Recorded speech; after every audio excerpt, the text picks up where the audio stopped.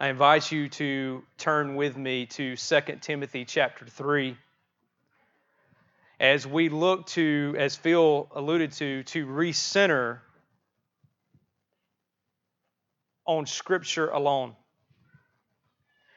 The affirmation that the Bible alone is the ultimate authority for life and doctrine and the fundamental and foundational conviction that not only shaped the Reformation, shapes us today. This is what we believe at Redeemer Church, that true Christianity and true gospel preaching and teaching depend upon a firm commitment to the authority of God's Word, to the authority of Scriptures. And just as the Reformation, the leaders of the Reformation taught us, Scripture alone is vital for the life of the church because Scripture alone is the fount which flows all faithfulness, all faithful preaching, all faithful discipleship, all faithful fellowship, all faithful worship, all faithful mission. Even in times of difficulty, even in times of darkness, when those things surround us, it is important that we understand and trust that it is the Word of God that strengthens our faith and gives us courage to persevere for the glory of God. Now, in 2 Timothy chapter 3, Phil has already given us kind of an introduction to Paul's life, but just to follow up on what he's saying there, difficulty had fallen on Paul's life. We read that throughout his letters to the churches. We even understand if we go back and we look at Paul's first letter to Timothy, things had become a lot more difficult for Paul. When he first wrote his first letter to Timothy, he was on mission. He was encouraged that he might be able to come and see Timothy. And now we see that Paul is toward the end of his life and he is chained, he is imprisoned. It's a dark time for Paul in his life. It's a difficult time for Paul in his life, but it was a difficult time for Timothy. Not only was his mentor away from him, apart from him, but also the city and the church that he was ministering to had deteriorated. That things were tough where Timothy was pastoring. Not only were people leaving the faith, but that there was also people doing evil work, deceptive work in the city and in the church. So as you could expect, these times were difficult. They were somewhat discouraging, and even heavier burdens were coming Timothy's way. And so what we're about to read here is an intensely personal letter from a mentor to a pupil. It is intensely personal. But not only is it intensely personal, it's also deeply theological. There are some theological truths in this passage of Scripture. There are some key doctrines on the Scripture. We're not going to be able to exhaust those things this morning. We're just going to affirm those things. This message that Paul is sharing to Timothy is saturated with the glory of the gospel and the foundation of our faith in Christ. And the purpose of this letter is to charge Timothy to persevere in the ministry of the gospel. It is a call to gospel, faith-filled endurance amid opposition and suffering and persecution. Throughout this letter, Paul gives Timothy instruction and charges to fan into flame, to guard the good deposit, to preach the word, and as we're going to read this morning, to continue in faith. I want to invite you to stand with me this morning as we read 2 Timothy chapter 3. The main point of our text this morning will and preaching will be from Timothy 3, 10 through 17. But we're going to read the whole chapter this morning because I think it sets the context well. But understand this, that in the last days there will come times of difficulty. For people will be lovers of self, lovers of money, proud, arrogant, abusive, disobedient to their parents, ungrateful, unholy, heartless, unappeasable, slanderous, without self-control, brutal, not loving good, treacherous, reckless, swollen with conceit, lovers of pleasure rather than lovers of God, having the appearance of godliness but denying its power. Avoid such people. For among them are those who creep into households and capture weak women, burdened with sins and led astray by various passions, always learning and never able to arrive at a knowledge of the truth. Just as Jannes and Jambres opposed Moses, so these men also opposed the truth. Men corrupted in mind and disqualified regarding the faith. But they will not get very far, for their folly will be plain to all, as was that of those two men. You, however, have followed my teaching, my conduct, my aim in life, my faith, my patience, my love, my steadfastness, my persecutions and sufferings that happened to me at Antioch, at Iconium, and at Lystra, which persecutions I endured.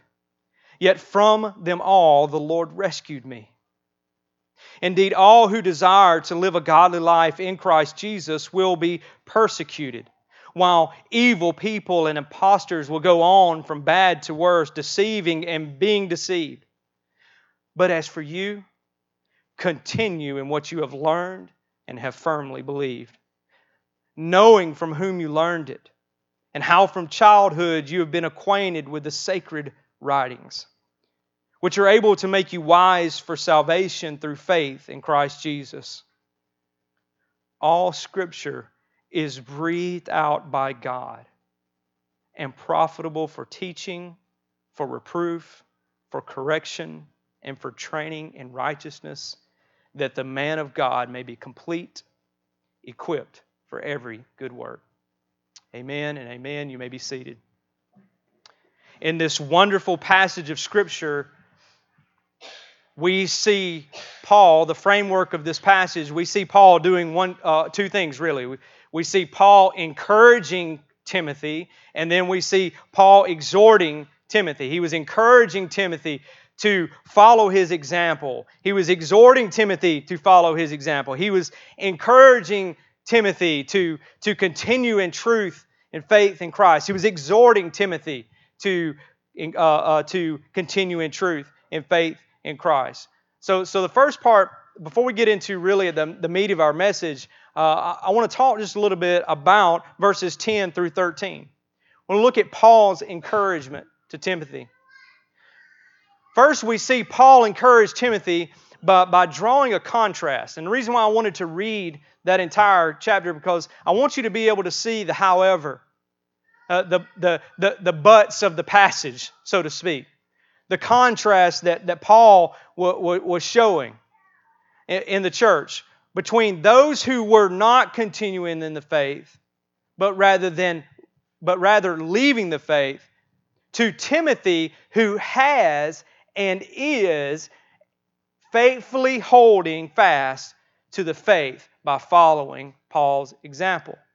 Paul gives this message, and he's writing around about these people, these difficult days in which people are lovers of self and they're lovers of money, and they're deceiving and they're being deceived, and they're surrounded by sin. They're living in sin, and they have a knowledge of the truth, but they will not repent and simply believe the truth. They are in the church. They're without the church. This contrast to Timothy, however, who has faithfully followed the teachings of Paul. And I think it's important for us to see and frame what Paul is saying here in essence to how Paul actually lives his life. Scripture teaches us that following Paul's example meant something far more profound than him saying, Timothy, follow me. It's something far more profound. We see Paul write to the church of Corinth, and in chapter 11 he says, be imitators of me as I am of Christ.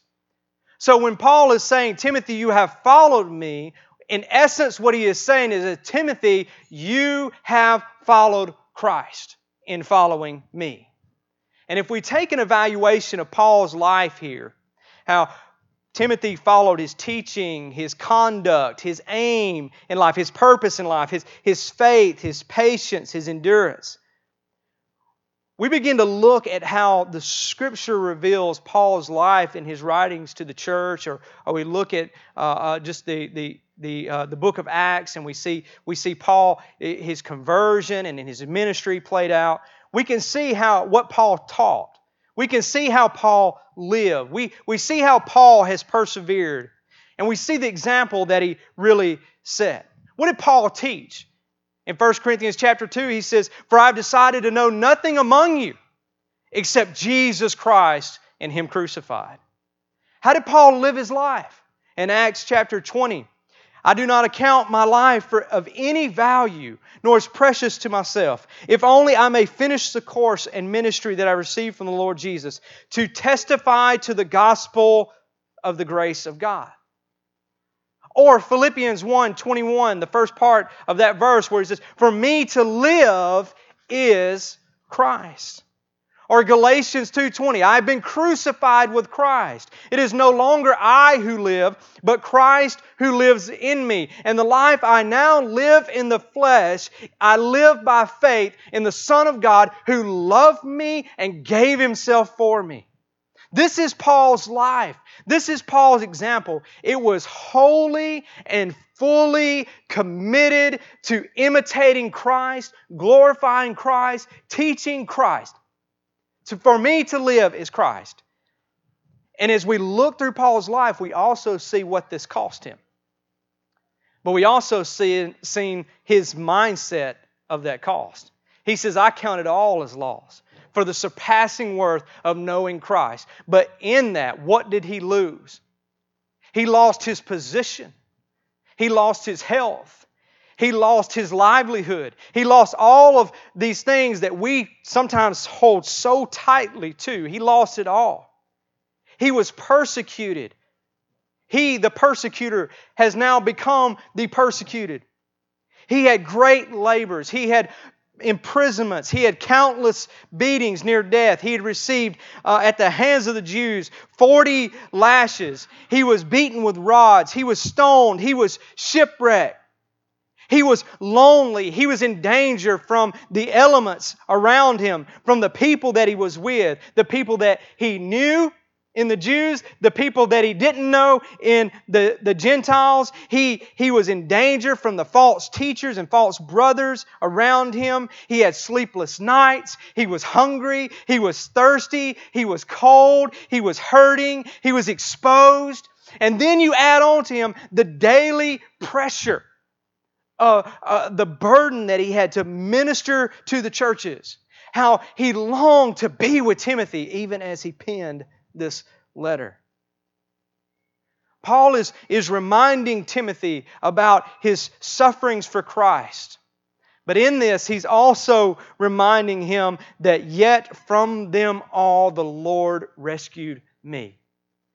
He is reminding Timothy, yes, I suffered for Christ, and you followed me as I lived for Christ, as I suffered for Christ, as we were persecuted for Christ. You followed me faithfully, and you know that the Lord rescued us time and time again. And then Paul does something very unique here. He then turns from his own personal experience to a very sober truth for Timothy. This text here is deep, and it is heavy, And then when we enter into the context and we begin to wrap our mind around what Paul was going through, what Timothy was going through, and we enter ourselves into this story, we can see how sober and somber it really is. We can feel the gravity of this text. And then Paul is talking about that. And I have a feeling that as Timothy is reading this letter, he knows exactly what Paul was going through as he was lashed, as he was stoned, as he was imprisoned. And then Paul takes that personal experience and he flips that to a sober truth that is meant to encourage Timothy. It is meant to prepare Timothy. And in principle, it is meant to also prepare the church. In verse 12, when Paul says, "Indeed, all who desire to live godly in Christ Jesus will be persecuted." Paul is saying that he has went through great difficulty, great suffering, great loneliness, great persecution for the sake of the gospel, because there is a great opposition to the gospel. There is an evil in this world that opposes God. It is a fallen world, and this opposition toward God. Because there's opposition to God, because there's opposition to the gospel, Paul is saying, Timothy, there will be persecution. But Timothy, in the middle of the dark and difficult days of suffering and suffering and persecution, we have hope because we can faithfully persevere. And so what the framework of this passage is we see Paul's example and we see how Timothy is faithfully following Paul's example. We see this sober truth that persecution is going to come. Paul does not circumvent that. Paul does not just try to ease that in and soften that. He comes strong and says, you know everything that we've been through, Timothy? Guess what? It is for all who desire to be like Christ. In this context right here, the persecution was real for them to see. And in that moment, this truth hit him. And then Paul then turns from example to exhortation.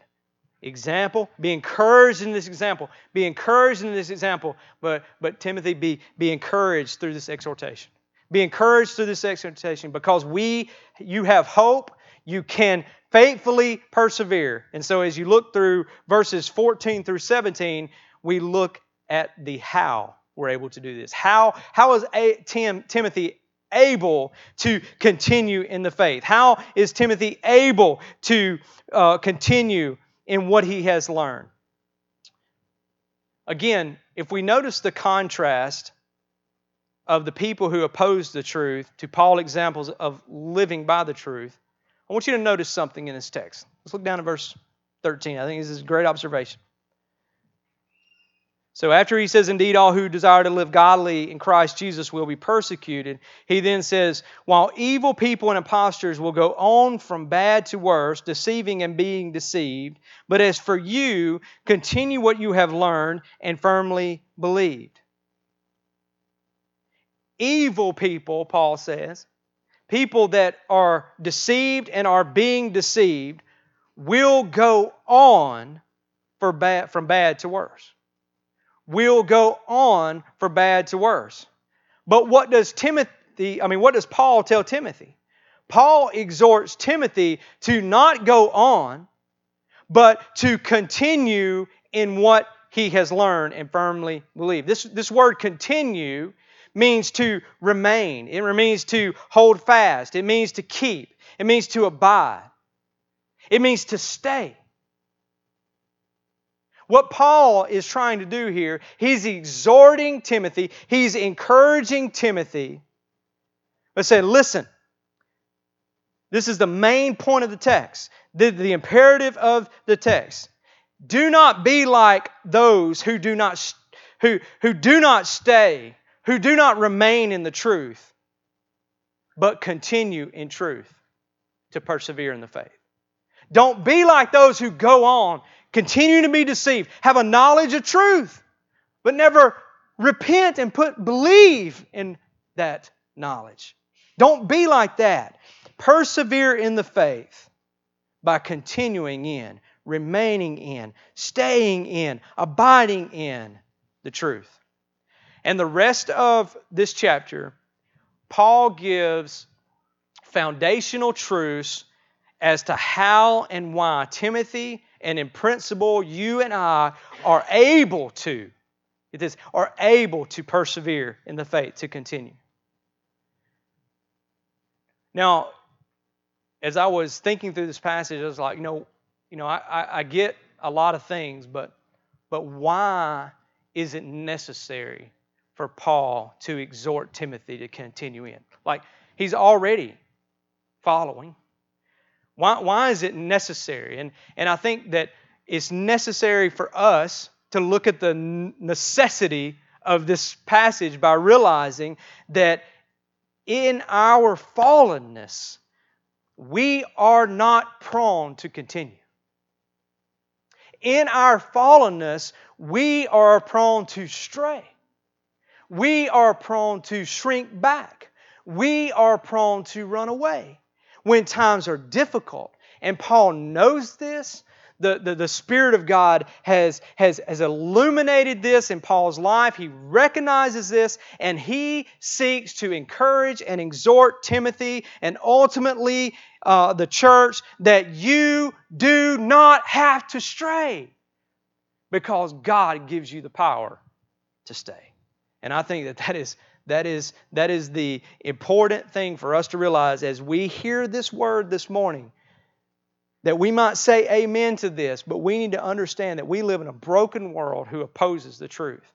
That we still have a predisposition to sin, our fleshly nature. We have not been fully redeemed. We are fighting within, we are fighting without. We need to recognize that we need this word this morning. Timothy needed this word. It is a necessity to our life. If not, without this word this morning, without this exhortation, we are prone to stray, to shrink back, to run away, rather than firmly remain, continuing in what we have been taught and what we firmly believe. Do you guys want to live godly in Christ Jesus? Do you want to be faithful to the Lord? I think everybody in here would say yes to that. So let us look how we too can be exhorted by God's Word and encouraged by God's Word this morning as we look at this conversation, this letter between Paul and his close brother Timothy. How do we do this? Look at verse 14. The second part of verse 14. Continue in what you learn and firmly believe, knowing from whom you learned it. Knowing from whom you learned it. Remember, church. Remember who showed you the Scriptures. But as for you, Timothy, continue in what you have learned and firmly believe, knowing from whom you've learned it.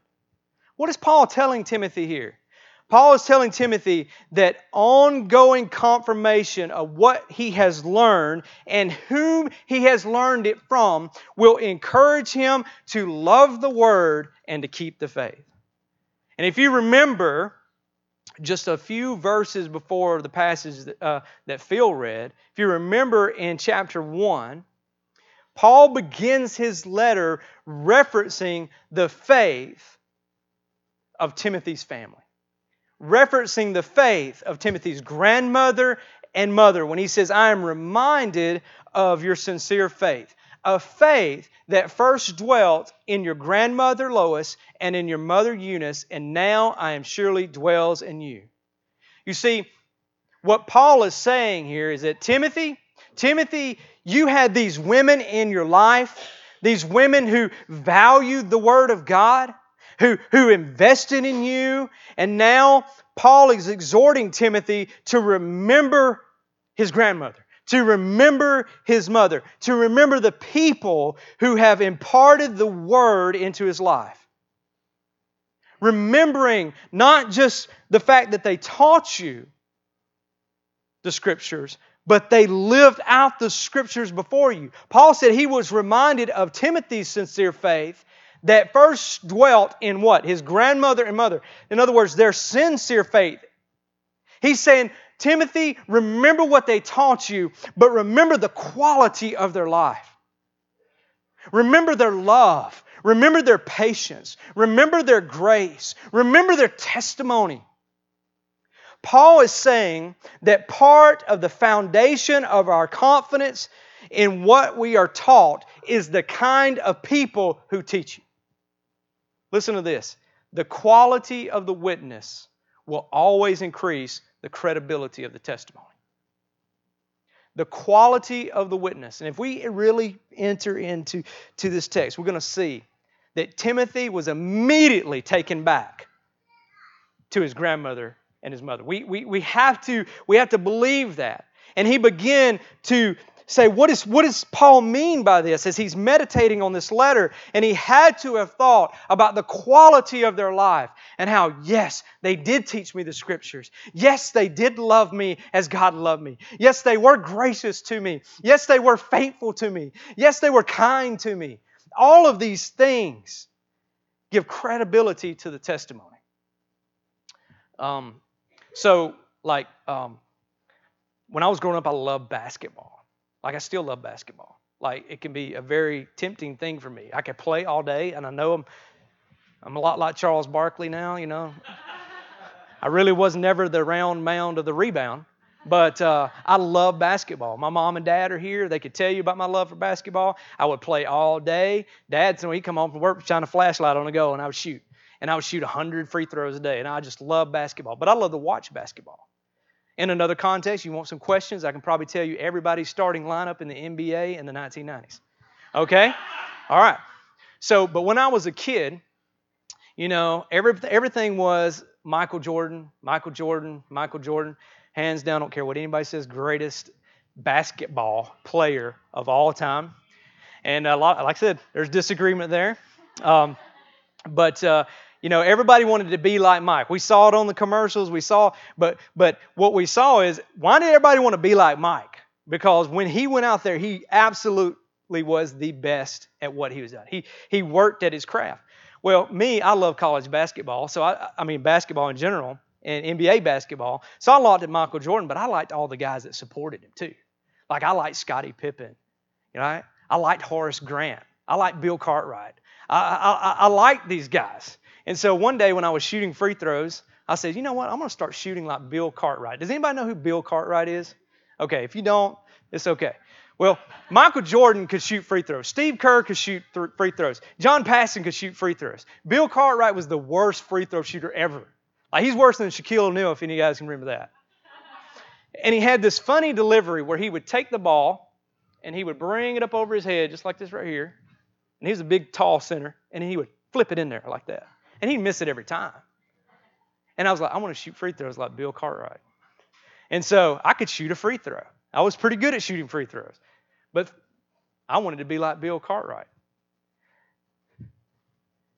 And from that, I never hit one. And what I'm getting at here is that I love basketball. And I saw someone who gave credibility to the game. In other words, they said they were the best, and they went and performed the best. But for me, I was looking at an example of, man, I just love basketball. Let me shoot like this guy. And the problem is he couldn't deliver on what he was doing. And so he didn't really give credibility to the quality of shooting a free throw. Let me give you another example. Now, it's a lighthearted example, but I think this will help. If you wanted to go learn how to fish, if you were interested in figuring out how to fish. Caleb, this is a good word for you. All right, listen to this. Don't go ask Phil how to fish. And the reason why I say that is, Phil, your own personal testimony, you do not know how. Okay? All right. So if you want to learn how to fish, Phil is probably not the person that you would want to go to. But if you want to know about the theology of cardigans, Phil is your guy, right? Phil is your guy. And so, I was talking to Ben earlier, I asked him, what is one thing if somebody come and ask you to do that you feel like totally, insufficient to do? He says, anything that has to do with electricity. So if you want some electrical help, unless you want your house to burn down or to die, do not come to Ben. But here's what I do know about Brother Ben is that he loves birds. And if I wanted to know more about birds, Ben studies birds. He watches birds. He's probably a good resource for doing that. Now, those are just kind of, some of them were silly examples and some of them, but the truth of what we're getting at here is that what Paul is saying is that the quality of the witness increases the credibility of their testimony. Phil knows about cardigans. If you don't believe it, he's got one on this morning. I guarantee he's been anticipating this morning, this cold weather. Brother Ben knows about birds. He watches them. He enjoys that. And that gives credibility to what he's saying. When Brother Ben says, you know what? I know this about this particular finch bird. I don't know birds. I trust him in some sense because I know that he studies that. But when I look at Bill Cartwright and he says, yeah, I shoot free throws. I'm a basketball player. No, you're terrible at it. What Paul is saying here is that continuing in the faith, persevering in the faith, remembering what you were taught, and who you were taught it from. And when I think about my personal life, I think about the Scriptures coming to me. Who taught me? I think about my dad, who's here this morning, who faithfully taught the Word all my life. Who didn't just teach the Word, but showed me how to live a godly life. I think about other brothers in the Lord that come alongside of me, mentors who saw even error in my own teaching, and who would take and come alongside of me and help me and teach me. But not only did they teach me, they showed me. And I think this is what Paul is saying right here, that this is very important. This is foundation for your confidence. And what I think, this is good. We don't want to labor here too much longer. But I think it's good for us just to take just a moment and think about who taught you the Word. Who showed you the Word. And by the Spirit of God, I pray that He gives you a great spirit of thankfulness right now for those people. Be thankful. Be thankful for the Protestant Reformation. We have this word today because men of God stood upon the truth. And we're able to enjoy that truth today because of it. And I think as we walk through our lives, there's a spirit of thankfulness that should just burst forth. That God has been so gracious to us and so kind to us to put people in our life that loved Him and loved His Word. So not only remember who showed you the Scriptures, but then he goes on and says, Timothy, you need to remember the substance of your Scriptures. But as for you, continue in what you've learned and have firmly believed, knowing from whom you've learned it and how from your childhood you've been acquainted with the sacred writings, which are able to make you wise for salvation through faith in Christ Jesus. Paul understands that there is something more encouraging and even more foundational to our endurance in the faith than simply remembering who taught us. It's good to remember who taught us, but it's not from whom you have learned, but what you have learned that is foundational to our faith. And if we look here, he says in this, how from your childhood you have been acquainted with the sacred writings. This term sacred writings here literally means holy writings. It means consecrated writings. What Paul is saying to Timothy here is that from your childhood until now, you have read, you have memorized, and you have been taught the Holy Word, the Old Testament to this point. So Timothy, hold fast. Timothy, remain. Timothy, keep. Timothy, continue in what you have learned because these writings are sacred. These writings are holy, and they reveal the very nature and character of God. He is reminding Timothy that it is these sacred writings, God's holy word, that opened up his eyes to something beautiful. It opened up his eyes to something beautiful. Look what the text says. You have been acquainted with these sacred writings, which are able to make you wise for salvation. For salvation through faith in Jesus Christ.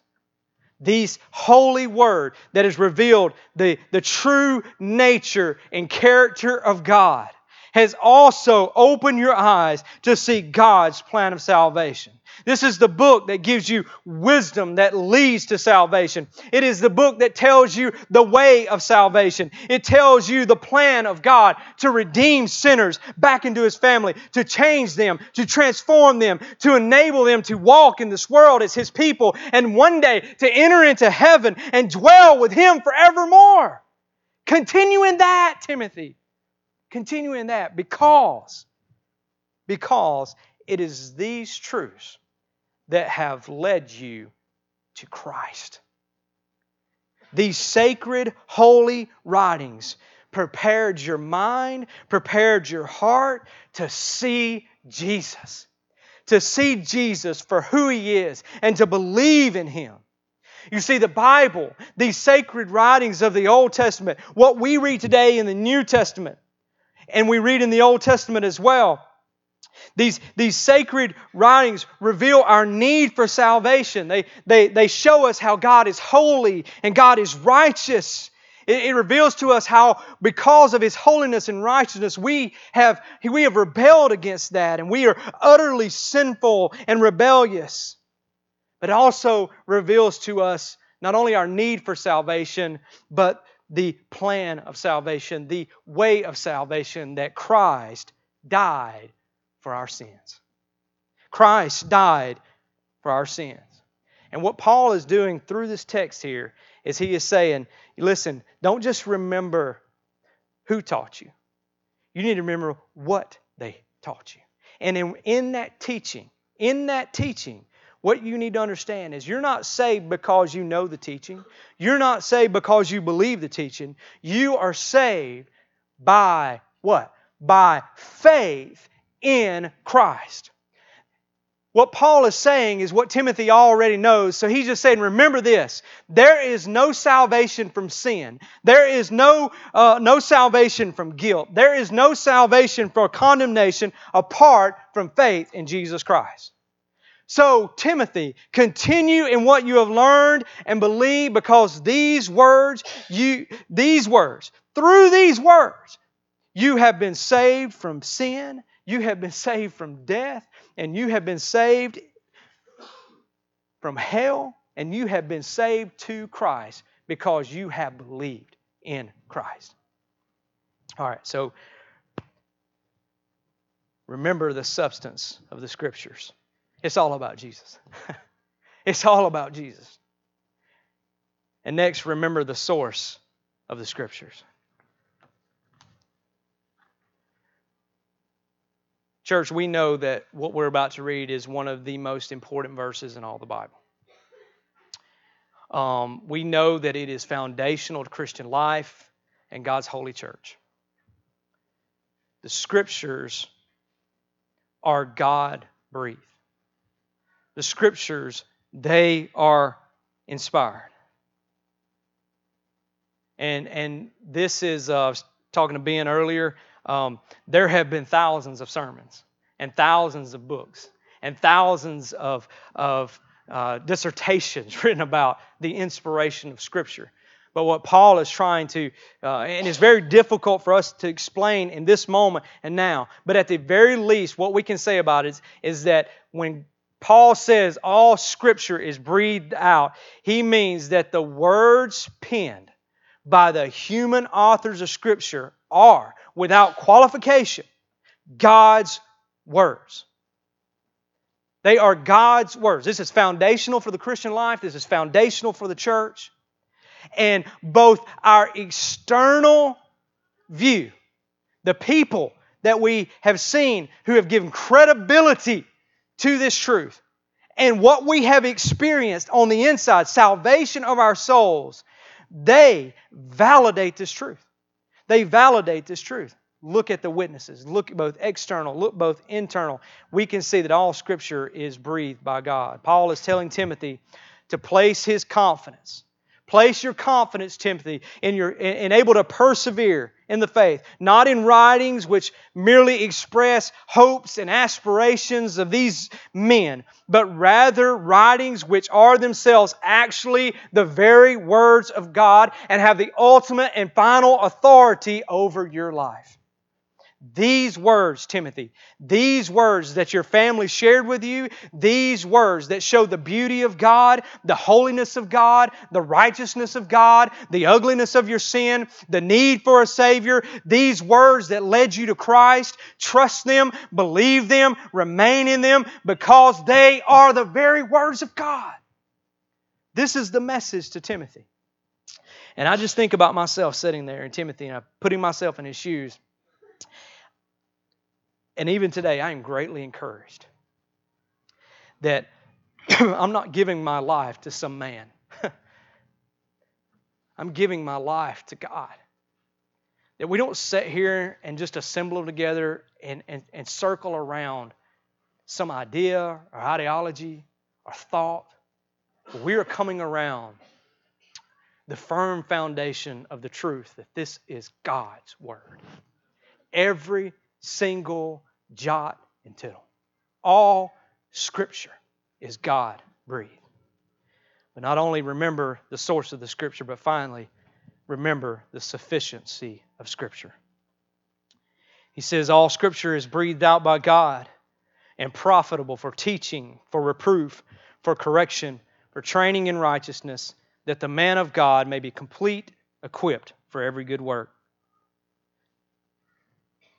Paul is saying, Timothy, because Scripture is the Word of God, it is valuable, it is helpful, it is rewarding, it is useful, and it is worth giving your life for.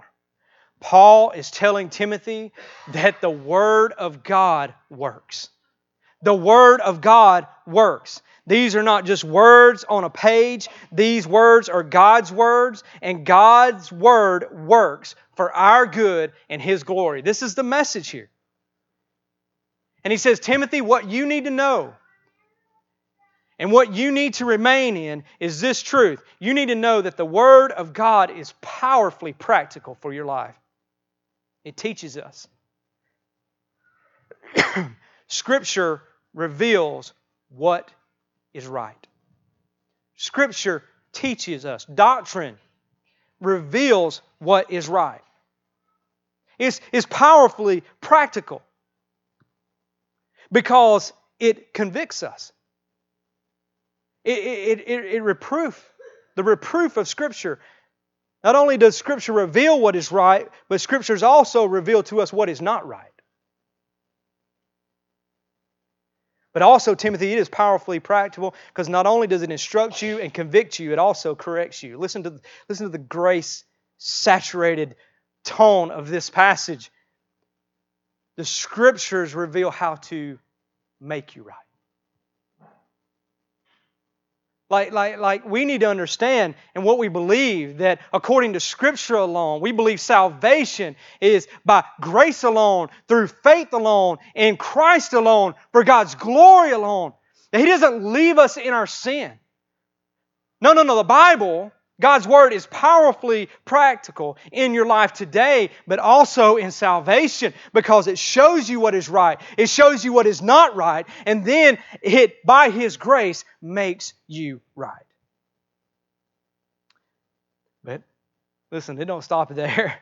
It is powerfully practical in that the Scriptures reveal how to keep you right, how to make you right, how to stay right. The Bible trains us. It is instruction for righteousness. It instructs us how we can be like Christ. Christ doesn't just come into our life, change us, transform us, and by His Spirit seals us into the day of redemption. No, He is constantly, through the work and the sufficiency of Scripture and the sanctification of God's holy work on your life, He is making you more and more and more like Christ. More loving, more patient, more enduring, more kind, more gracious. He is making you that way. It's not something that we can boast in. It is God's grace to us. And then finally, not only does the Bible instruct us, convict us, correct us, train us, but the Bible also equips us. The profitable effect of God's Word working in your life is that the man of God, Timothy, that you may be complete and equipped for every good work. You may be equipped and complete for every good work. Paul's saying, guard the good deposit. Continue in the faith. In chapter 4, preach the Word. Do the work of the evangelist. And what Paul is doing is laying down the foundation of telling, listen, Timothy, every good work that God expects you to do, the Scriptures equip you to do. Praise God for the church today. Like we don't have to fight for victory. We've heard that. We fight from victory. And we don't have to muster up good works for salvation. We trust in the good work of salvation in Christ Jesus. And you know what? We don't have to try to equip ourselves and roll up our sleeves and go to work. No, the Scriptures equip us in doing that work. We don't have to be burdened down by the commands of Scripture. We can know that it is in Scripture that is helping us and equipping us to do. It is the Word of God that equips the people of God to do the work of God. All praise and glory be to His name. By God's grace, His Word has come to Timothy, and by God's grace, His Word will work in and through Timothy. The Word of God is sufficient for all things.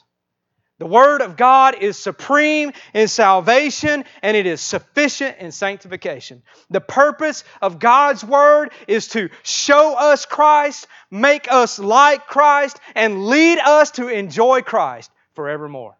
This is the Word of God, and this is why we stand firmly on this truth. I want to give you two applications in closing. Two applications in closing. And I pray that the Spirit of God would specifically direct you in your application and what you're going through in your life to help you flesh this out a little bit more. First, devote yourself to the Word. I believe that was Timothy saying, listen, continue in what you have learned. Continue. You're walking in it, continue in it. You're walking in faith, continue in faith. And what he's saying is devote yourself to the God-inspired, infallible, inerrant Word that is profitable to you, Timothy. It trains you. It instructs you. It corrects you. It equips you. Devote yourself to the Word. And I believe that message is true for us today. That God speaking through Paul to Timothy and ultimately to the church, saying devote ourselves to the Word. In other words, read it, memorize it, teach it in our lives, in our homes. Think about your family. Think about who do you want your children to hear the Word from. Be like Eunice. Be like Lois. Devote yourselves to the Word. Teach it. Lead in the Word. It is the Word of God that enables and empowers the people of God to joyfully persevere in faith in God. And we can do that by devoting ourselves to the Word. Now, I know that sounds easier said than done, so I want to speak a word of application here that I believe we all need to hear. And I believe that there's people specifically that feel like they're in dark and difficult times. You could be suffering from within. You could be suffering without. It could be gospel persecution. It might just be just the fact that all the world around you is going in a direction that is rebellious against God, and you are trying to live for God. Not only do you need to devote yourself to the Word, but this morning, receive the Word. Receive the Word. It's profitable. And what I mean by that is, Ryan Howard back there, the Word of God is sufficient to help you when a baby doesn't sleep at night. That's difficult. Can I get an amen? That is difficult. Well, Marcia said yesterday, she says, I really need about 12 years of sleep and to make up for Josie and Jameson. I was like, well, Jameson's only 4, and I guess she earned interest, and I believe that she did. There is grace for that. And in the Word, if you devote yourself to it and you receive the blessing from the Word, it's going to encourage you to persevere, to give God glory, to see and embrace that responsibility and to love your family well. God's Word is sufficient. It's sufficient for you, parent who has that toddler at home, and I think about what Marcia and I are dealing with, and I think about Phil and Candace, that terrible 2s that seem to be 3s that roll up into 4s, and what I found out that roll into 17s. That it's hard, and we need God, and we need help, and the Word of God is sufficient to help you. I think about, and I'm going to close with this.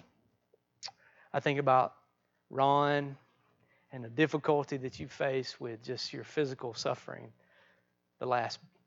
pretty much all your life, but the last few years have been pretty rough. And I just want to let you know, I just want to encourage you this morning that the Word of God is sufficient. He is your very present help in time of need. And if you devote yourselves to the Word and you receive the food, you will be blessed and you will enjoy life, even in the middle of difficulty. It doesn't mean that difficulty is going away on this side of eternity, but it means that you can enjoy God and you can know Him. Church, this is the message of 2 Timothy chapter 3. May you be encouraged by the preaching of God's Word.